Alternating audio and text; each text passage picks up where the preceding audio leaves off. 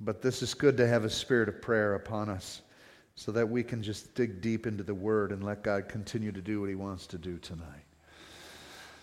So please, in your Bibles, turn with me to the book of Colossians, chapter 2.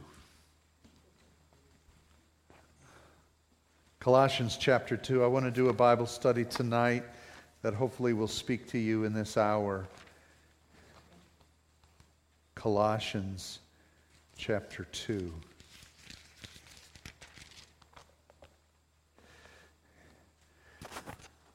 I want to show you a concern that Paul had for the church at Colossae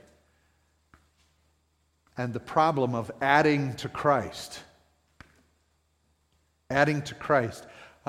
Making Jesus better than what He is. Sometimes we think we can add to our salvation. We can add to Him. Some churches believe that you can make better the message because Jesus needs some fixing or some additives. Something a little more added to it. I mean, after all, we are in the 21st century. And we're quite intellectual. And we are pretty smart. And so, Christianity is pretty primitive. And so is Jesus. So let's consider what we could add to Jesus. And we have to be careful of that kind of thinking because some of us have been guilty of that. And we want to go to the Word so that God could reveal in our hearts, have we added anything to Christ? And how many of you know we don't want to add anything to Jesus Christ? He is perfect in all His ways, and what He accomplished on the cross is absolutely complete. There's no additive to Jesus.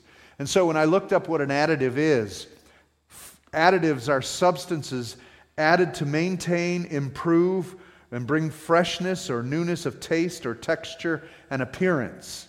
How many of you know that we have so many additives to our food that you can't even recognize what that food originally was, right? I mean, Twinkies are going to outlast dinosaur bones. Those things are radioactive. We have so many additives in our food that it lasts on the shelves for months and months and months, right? How many of you ever buy fancy bread?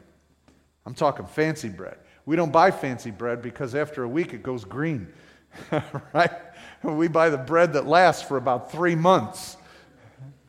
You know what I'm talking about, right? Because so many additives for shelf life. Jesus doesn't need an additive for shelf life. He abides and ever lives to make intercession for us day and night. We don't need to add anything to Jesus. And this is Paul's concern in Colossians 2. Colossians 2. We'll start at verse 1. For I want you to know how great a struggle I have for you and for those at Laodicea and for all who have not seen me face to face. What Paul's saying is, I'm really concerned about you at the church. I care about you. I'm troubled about you. I'm praying for you. And let's see what he's concerned about. Number 2, that their hearts may be encouraged, being knit together in love, encouraged to reach all the riches of full assurance of understanding and the knowledge of God's mystery, which is Christ. So let's break that down. He said, I want your hearts to be encouraged. And he says so that you're knit together in love. That's a side comment. But what does he want their hearts encouraged in? I want your hearts to be encouraged to reach. I want to encourage you to reach all the riches of full assurance and understanding and knowledge. Wow, we got to break that down a little bit.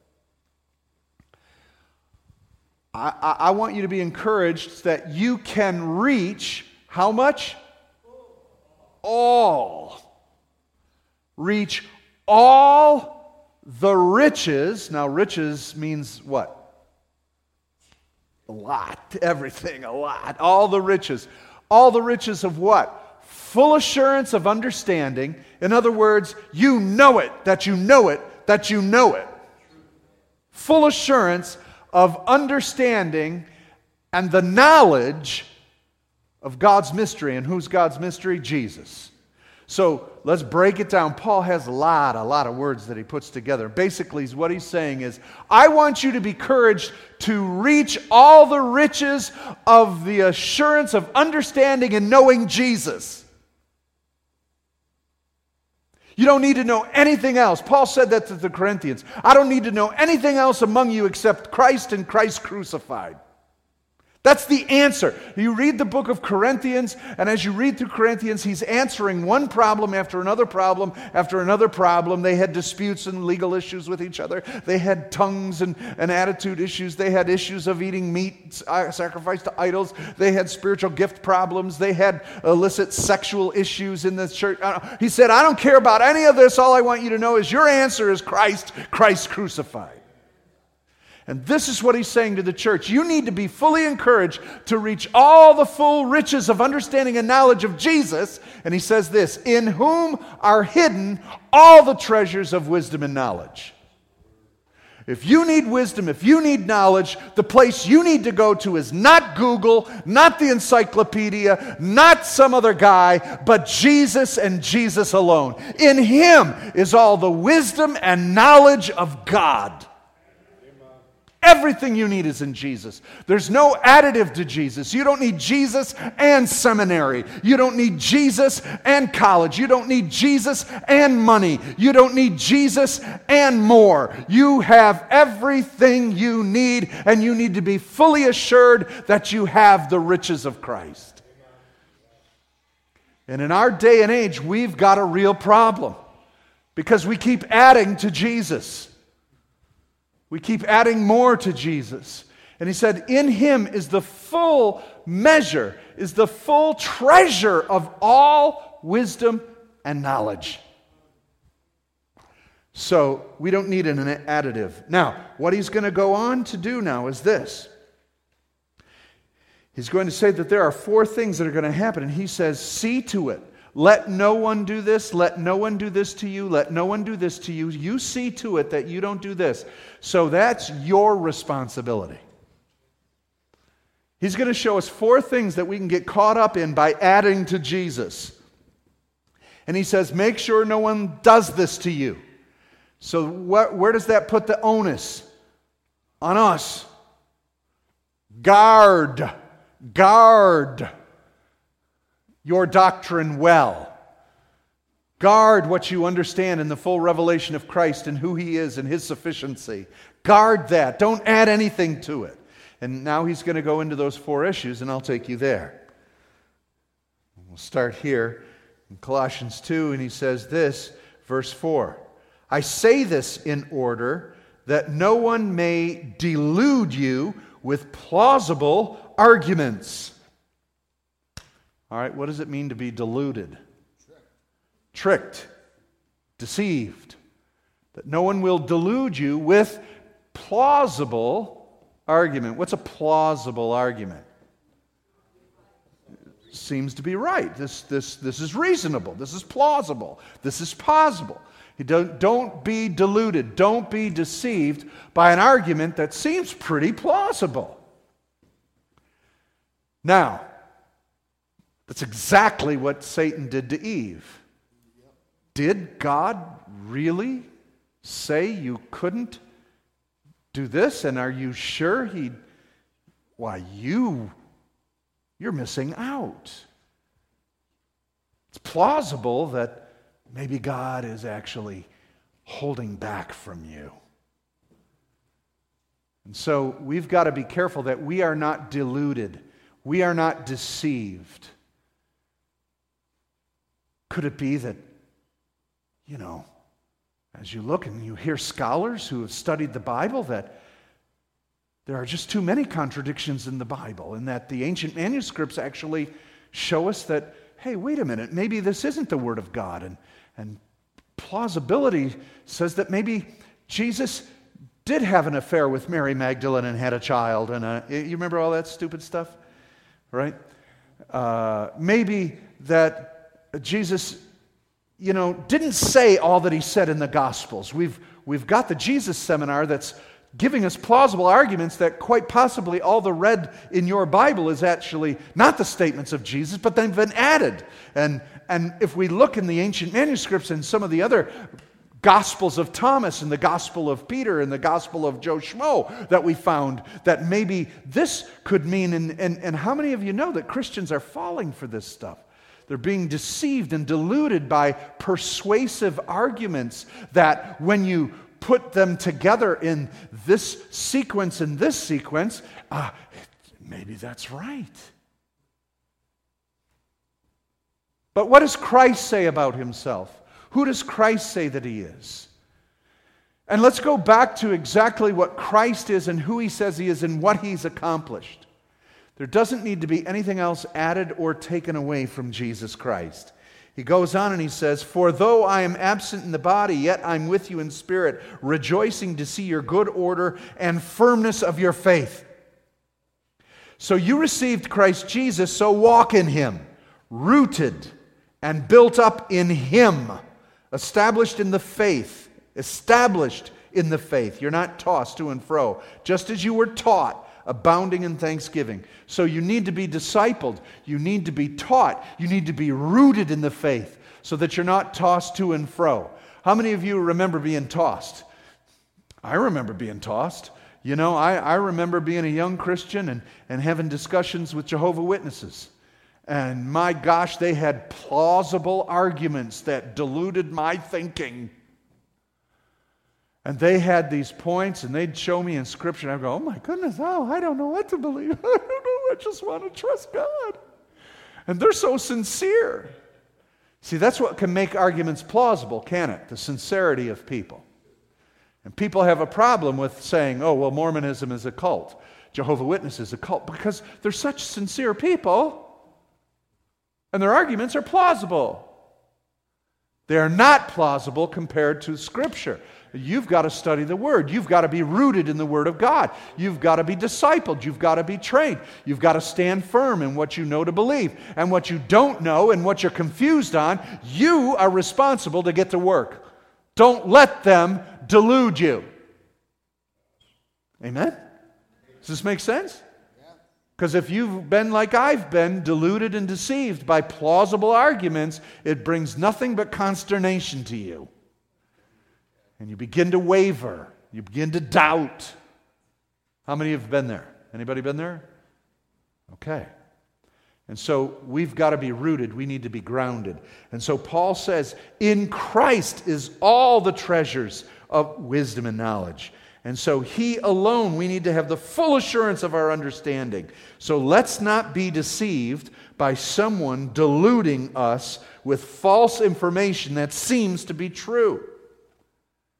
So study, find out, do the research. There is absolutely no reason on earth today that you should be duped, because there is so much research available to us that there's no reason except laziness for us not to find the answer.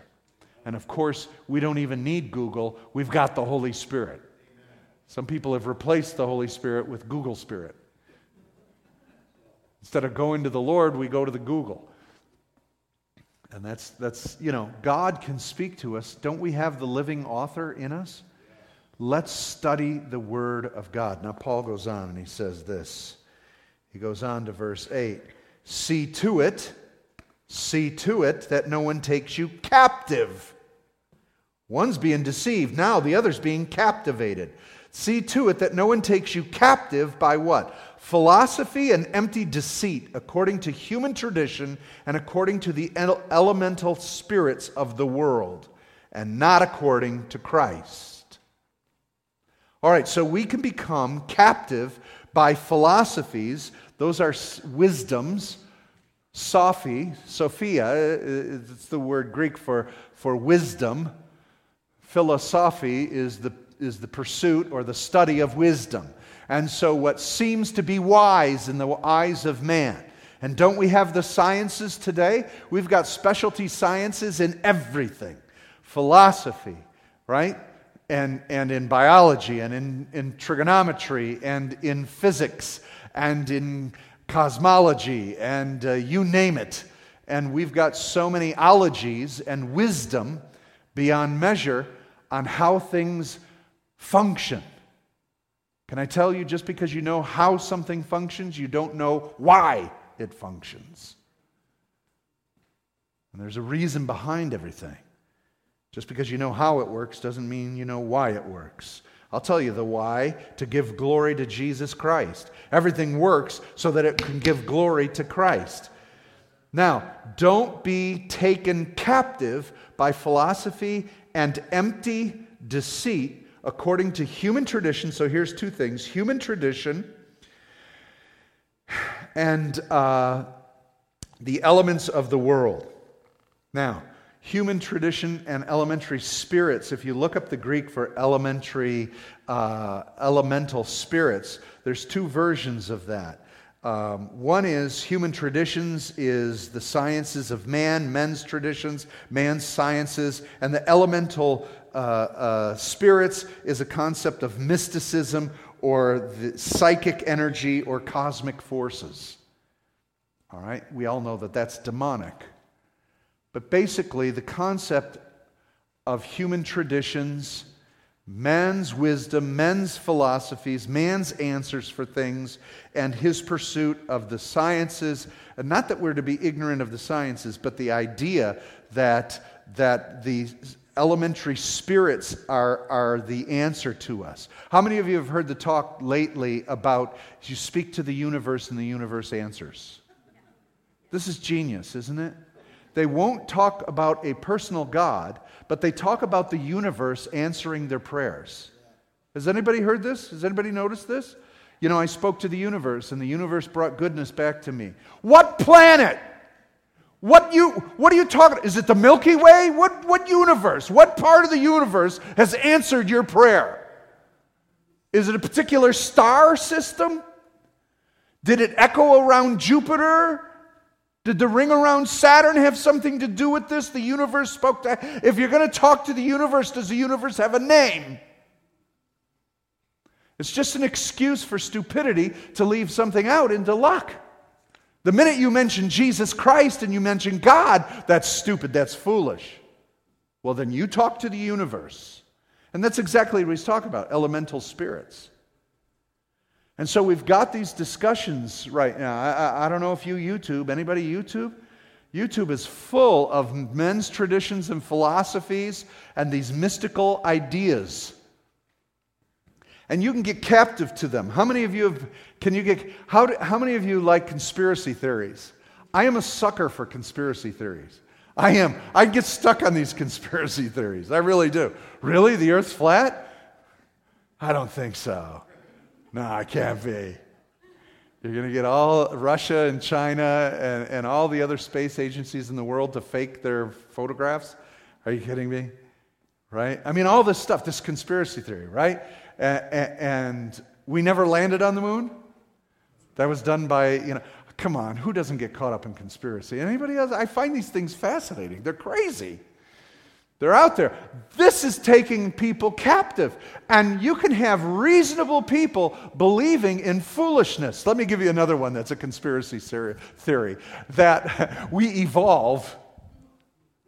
Now that's a conspiracy theory that is absolutely bonkers. That we actually evolved through a random mutation. Will somebody define the term random and mutation? A random breakdown and you get higher level of beings through mutations which are breaking down the building blocks that are supposed to build up. And this is what it means, being taken captive by philosophies and traditions of men, of the elemental spirits of the world around us. Yes, this world is mysterious. Yes, there's so much in it that we just don't know. What is in Antarctica? Is there a hole in the hollow earth? Is anybody on that one either? I'm just throwing them out there for you. I mean, it's just fascinating stuff. And the Nazis are there too.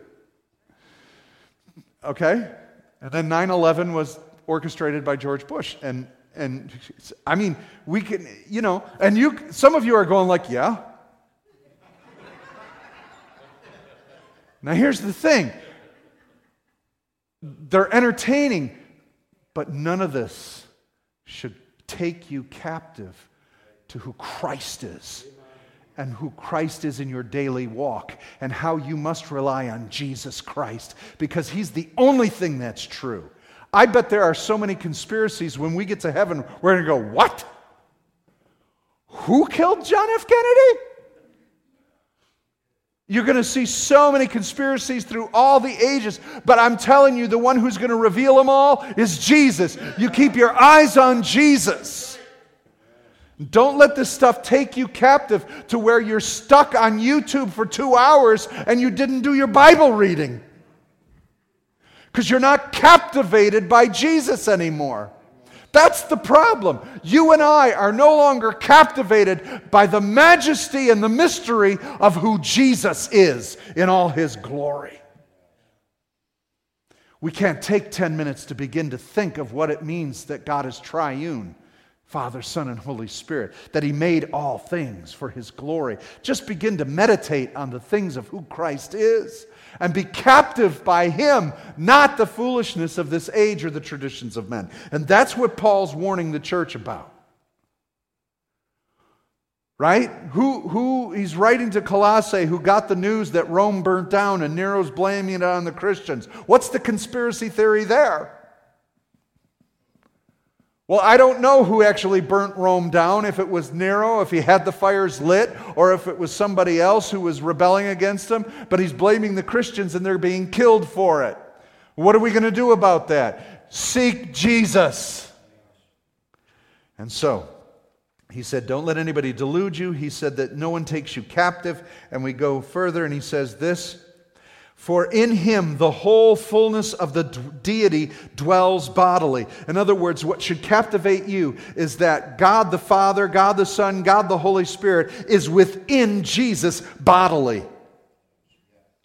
You want to see God? You'll see Christ. You'll see Jesus. Because the fullness of the Trinity dwells in Him bodily. And you've been filled in Him who is the head of all rule and authority. In Him you also were circumcised with a circumcision made without hands by putting off the body of flesh by the circumcision of Christ. You've been buried with Him in baptism, which you were also raised through faith in the powerful working of God who raised Him from the dead. And you who were dead in your trespasses and uncircumcision of your flesh were made alive together with Him, having forgiven all your trespasses, canceling out the written code of the law that stood against you and its legal demands. He set them aside, nailing to the cross, disarming the rulers and powers and principalities, and putting them to open shame, triumphing over them all.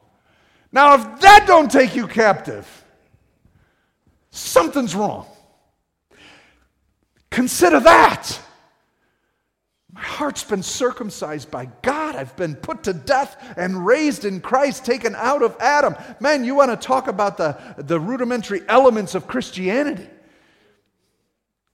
And we're going to waste our time figuring out these other foolish traditions? Should we take our mule out of the ditch on the Sabbath? You know what I'm saying? In order for you to be saved, you've got to be circumcised, or salvation won't work for you. This is what Paul's up against. He's saying, are you kidding me? This circumcision goes way beyond your outer flesh. You're worried about whether there's a demon behind this rock or that rock? When you're in Christ, a new creation, all powers and principalities are under your feet? Come on, everybody. Let's not be taken by these things. There are more Christians concerned and worried about demons than they are about the glory of God and His majesty in their life. All I'm saying is Paul's trying to tell you, don't be deceived and don't be taken captive by all these little rudimentary elements of life. Stay focused on Christ and what He's done. Let's keep going. He goes on and he says this in verse 16. Therefore, thirdly, let no one pass judgment on you. In other words, don't let anyone condemn you. You feel condemned. That's someone putting that on you. You take it on. You don't have to take it on. If it's not God convicting you of sin by His Holy Spirit, then don't take on condemnation. He says, don't let man pass judgment on you in questions of food and drink, or with regard to a festival or a new moon or a Sabbath. These are just shadows of things to come. The substance belongs to Christ. Now, the argument here is, of course, the transition between the Old Testament to New Testament. Right? And we still have the same argument today. How many of you know the argument? Should we worship on the Sabbath or on the Lord's Day? Right? Every day is the day of salvation. Today is the day of salvation, the writer of Hebrews says. Hebrews chapter 4. The Sabbath is in Christ. He said all these were shadows of things. We have divisions now, and we have arguments that Christians should worship on the Sabbath. Sabbath is Saturday. There's no doubt about it. Saturday is God's Sabbath day of rest. It's the last day of the week. But the Christians also celebrated the first day of the week because that's Resurrection Day, when Jesus rose from the dead. Now, don't let someone condemn you. You don't worship on Saturday. You're not following the law of God. And again, Paul goes back to answer all these issues with, it's Jesus. Jesus is the Sabbath. All these things were shadows of the reality. Now let me help you understand something. Can you see my shadow? You can. I'm higher than you are. You can see it? What is a shadow? What is the shadow? Yeah, it is the light shining on something casting the shadow. The shadow is not the thing itself. It's the image cast by the reality. And that's what Paul says. Keeping the Sabbath is a shadow. That pointed to the reality of Jesus himself. He's our rest in God. He's our Sabbath. He's our circumcision. He's our dietary law. He is our priesthood. He is our temple. He is our high priest. He's our sacrifice. You look up anything in the Old Testament, it's Jesus. In him's the fullness of the Godhead. In him is everything. In him is all knowledge and wisdom. In him is everything. So don't be condemned by people who are telling you you're doing it wrong. You're not praying right. You have to pray directly to Jesus. You can't pray to the Father. You have to say, in the name of Jesus. Well, Jesus taught me to say, Father. Don't pray to the Holy Spirit. Isn't he God? Yeah, but there's nowhere in Scripture we pray to the Holy Spirit. I've had this argument with people. You're doing it wrong. And we have all these forms of religion, right? That's why we have all these denominations. You sprinkle? You can't sprinkle. You're supposed to dunk them. Now, if you sprinkle, and is it in a river? It's got to be living water, running water. And again, these arguments have been throughout the church. If you look at the Didache, the teaching of the apostles written in 90 AD, they said this, basically what they said in the Didache. They said, look, it's best that if you baptize in living water or a running brook, but if you can't, then you can baptize in a pool. And the water should be cool. But if it's not, it's okay if it's warm. And if you can't find a pool to dip them in, then you can pour water on their head 3 times. They didn't care of the mode of the religious thing because it's of the heart by faith unto Christ. It's all with Christ. It's a relationship. It's with Jesus. Do you see what I'm saying? Now, how many Christians do you know that are condemned by another Christian because some form of religion? You know, it's ridiculous. Now, of course, doctrine's important because it can get off. But again, let's not condemn each other. It's a relationship with Jesus. Now, I'll go on. He says this, don't let anybody delude you. Don't let anybody take you captive. Don't let anybody condemn you. And then last of all, verse 18, he says, do not let anybody disqualify you. Insisting on asceticism and worship of angels, going on in detail about visions and puffed up without reason by his sensual mind, or not holding fast to the head from whom the whole body, nourished and knit together through its joints and ligaments, grows with a growth that is from God. In other words, he's saying, don't let anybody disqualify you by saying you're not spiritual enough. Asceticism is holding fast to certain rules of holiness standards, or visions of angels, right? Now, I remember doing an interview. I was in Texas doing a telecast, a TV program that was wired into Iran. And as they were interpreting my teaching, going into Iran, they had live feedback from Iran on Facebook and on texting. And so we had a time where we took questions and answers. It's illegal in Iran to have Christian TV, but all of them have stolen satellites on their little huts, and they get this Iran Alive today with Hormetz, our brother that was here, and he broadcast the gospel there, and I had an opportunity to do the same. And while we were there, a question came in from a lady who said this, a Muslim lady who said, "Does Jesus love me less because all my friends have had visitations of Jesus in the night and I have not had one?" Now, she felt disqualified in her faith because her friends had a visit by Jesus. See, how many of you know many Muslims are coming to salvation and faith in Jesus because Jesus is literally appearing to them in their bedrooms? And it's so prevalent and so happening so often in Iran, in Iraq, in the Middle East. Jesus is showing up because Christians aren't getting in. And so Jesus is showing up and ministering to them, that this lady actually felt that she wasn't loved by Jesus because he didn't show up in her bedroom. What do you do with that? And that's what Paul's talking about. Well, people have visions of angels. I never saw an angel. Am I less spiritual than them? Some other people, how do you see this going on all the time in the church? Talk about their vision, their dream, their this, their that. You know, I cast out 30 demons. How many did you cast out? Well, I don't think I ever have. Oh, really? Too bad. And then this lady, I was able to text her back and said, "I've never seen Jesus. I would love to have a vision of Jesus, but that is not what qualifies you to be saved. It's a relationship with Jesus, whether you see him or not. In fact, Jesus said, 'Blessed are those who believe without seeing.'" And so it is not dependent, and you are no deeper or greater spiritually because you've had a vision of Christ Jesus. But we promote that. We Pentecostals, we promote that. Guy could be living a horrible life, but if he's got a healing ministry, we'll just honor him and put all our money to him. It's ridiculous. So don't let anybody disqualify you. I'm just a housewife. I'm just a guy that works at a shop. I don't have a ministry.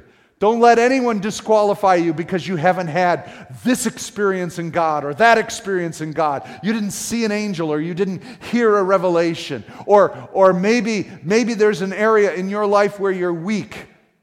Paul said, you got to plug into the head. That's where your strength is. Hold fast to the head. That's Jesus, from whom the whole body is nourished. He said this idea, look at verse 21, this idea, do not handle, do not taste, do not touch. That's that holiness thing. Referring to things that all perish as they're used, according to human precepts and teachings. He said, these indeed have the appearance of wisdom, and promoting self-made religion and asceticism and severity to the body, but they are of no value in stopping the indulgence of the flesh. You might say, I didn't touch this, I don't look at women, I don't put wine to my mouth, I don't smoke cigarettes, I don't shoot up, I am holy. But your thought life stinks. Jesus said to Pharisees, you are whited sepulchres, but you have dead men's bones on the inside. So it seems right that this holiness idea that we don't do this, we don't do this, we don't do that. Did you know by not doing things, it doesn't make you holy? Holiness is the nature of God, bearing the fruit of his nature: love, joy, peace, gentleness, long-suffering, patience, faithfulness, self-control. Those, when you bear those, now you're bearing holiness. Holiness is not Don't do this, don't do that, don't do this, don't do that. It doesn't make you holy. That would make Buddhist monks holy. They're not holy. They're going to go to hell. Do you see how you can become disqualified by this? How many of us, and so Paul's answer is this, it's Jesus. You can't add anything to your salvation. It's not Jesus and your best ability to restrict yourself from doing this or that. You're saved not because you didn't do this or that. You're saved on the merits of Christ and Christ alone. And you're not more spiritual because you had this spiritual experience. You're more spiritual when you are more devoted to Jesus and Christ alone. Don't be deceived by mystical experiences. Don't be deceived by or taken captive. Don't be condemned by another man's convictions. If you're walking with Christ, then walk with Christ. Don't be taken captive by foolish arguments and traditions. Don't be deluded by plausible arguments. That's his point. It's not the cross plus something else. If there's one thing we all come in here, yes, we have to walk in holiness. Yes, we have to restrain from the flesh. Yes, we stop doing things of sin. Yes, yes, yes, but there's only one reason why. It's not to elevate or to get more love or more appreciation from God. He loves us perfectly. It's all because we love Christ. It's Christ and Christ alone. It's the cross plus nothing. And in that, you and I can worship Him with our whole heart. And it's in that that you find strength to overcome the issues of the flesh. It's in that that you find freedom from foolish arguments and religious ploys. If you keep your eyes on Jesus, you won't be deceived. Does this make sense to you? And that's Paul's cry in the book of Colossians. Don't let them do this. Don't let them deceive you. Don't let them persuade you. Don't let them condemn you. And don't let them disqualify you. Because they have no right to do any of those things. You serve Christ. Let's bow our heads. Jesus, help us.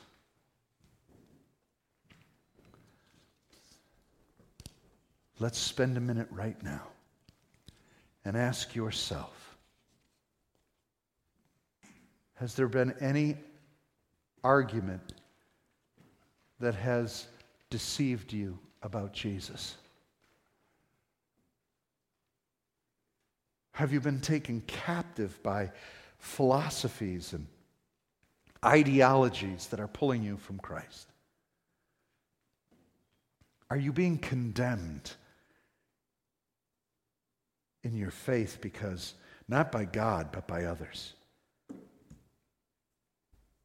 And have you disqualified yourself because you don't feel you're as spiritual as someone else? Some of you have not walked in your calling. You've disqualified yourself because you think you're not good enough. And that has nothing to do with it. The gifts and callings of God are irrevocable. He gives them by grace. They're not earned. And He will never take them away, no matter how you fail. So let's determine in our own hearts right now, please, let's take the time right now and consider if any of these things are happening to you.